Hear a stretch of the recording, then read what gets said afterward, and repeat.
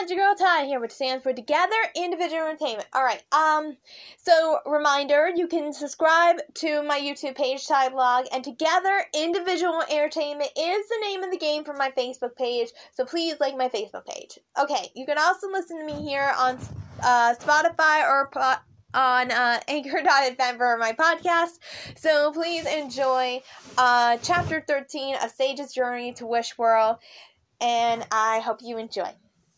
Chapter 13. Just then, she heard Jenna's voice. "Maybe I was wrong," she said. "Genevieve, you're actually pretty nice after all." Genevieve grinned. "You're not so bad yourself, Jenna." "Tessa, look!" Sage cried. Tessa grabbed Sage's hand. Before Sage's amazed eyes, positive wish energy began to pour out of Genevieve, who had no idea that anything was happening. It danced through the air in a beautiful rainbow-colored arch before being absorbed into Sage's wish pendant. And that's when the countdown clock stopped. "Wish granted. Mission complete," the dark zap screen read. "And then come home." Tessa jumped up and down and hugged Sage. "I can't believe it. You did it," she shouted. "This calls for some more lemonade." Ella laughed. "Wow," she said. "Sage's friend really likes tie-dye." Just then, Mrs. Newman came up to Sage and placed a hand on her arm. "Thank you for making my daughter's birthday a wish come true," she told her. "You're very welcome," replied Sage. If Mrs. Newman only knew the half of it. Tessa and Sage stayed until the birthday cake was unveiled.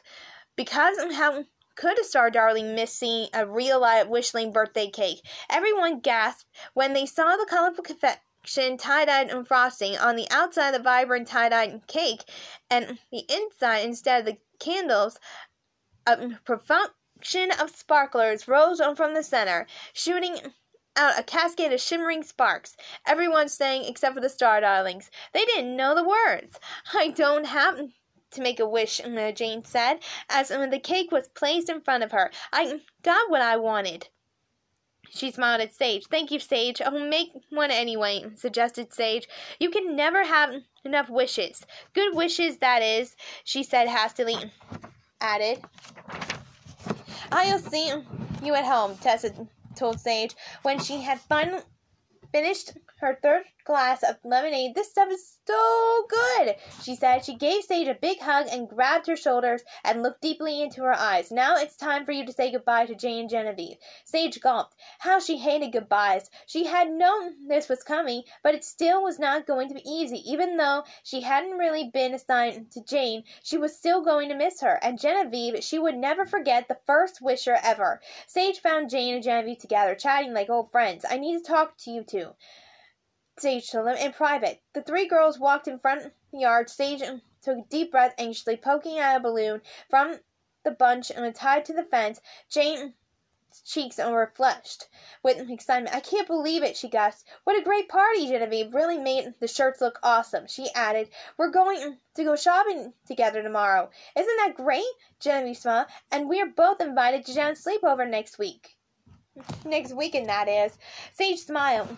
Genevieve's wish was so powerful and so pure because it hadn't just evolved her, it had affected everyone else at the party. By sharing yourself and your talents with everyone, today you made yourself happy, but you also brought joy to others. Genevieve, Sage told her, "Now you have to remember to take that happiness and hold on to it. You can close your eyes whenever you want and visualize your wish coming true and feel the same happiness all over again." The two girls looked at each other and nodded. "Thank you, Sage. You made both our wishes come true today." Genevieve said, "Yeah, everyone is saying that this is the most fun party ever." Jane's voice softened. "Sage, why do you look so sad?" "I've got to go," Sage said, her voice thick. She was unable to meet Jane's gaze. It has been great getting to know you guys," and then her voice trailed off. But she had an idea. It went against everything she had been warned about. However, it just felt right. Summoning her energy, she had held her wish pendant tightly in her hand and recited, "Starlight, star bright, the first star I see tonight. I wish I may, I wish I might have the wish I wish tonight." Jane and Genevieve looked at her oddly, but their expression quickly changed to one of amazement. A warm glow came over her, and Sage could feel it coursing through her body. from the ends of her braids to the very tips of her toes. She glanced down at her now lavender hair and admired her skin, which was glimmering once more. Jane and Genevieve just stared, their eyes wide, almost entranced. "Oh, Sage," Jane breathed. "You're so beautiful." Jane reached over and touched Sage's hair. "Your hair is lavender, and your skin is so sparkly." Genevieve shook her head. "How in the world?"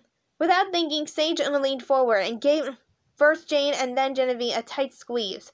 When she stepped back, she had returned to her doll wishling appearance. The two girls stared at her blankly. "Are you two okay?" Sage asked them. The girls both had curious but distant looks on their faces. "Excuse me," Jane said, "but do I know you?" She smiled politely, waiting for an answer. "Yeah," said Genevieve.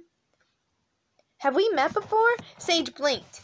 It looked like her goodbye hug had completely wiped the girl's memories. "No," she managed to say. You don't know me at all?" She took a deep breath. "I just wanted to wish you a very happy birthday, Jane." So that was Chapter 13 of Sage's Journey to Wish World. I hope you enjoyed, and I hope you have a happy 2021. Bye!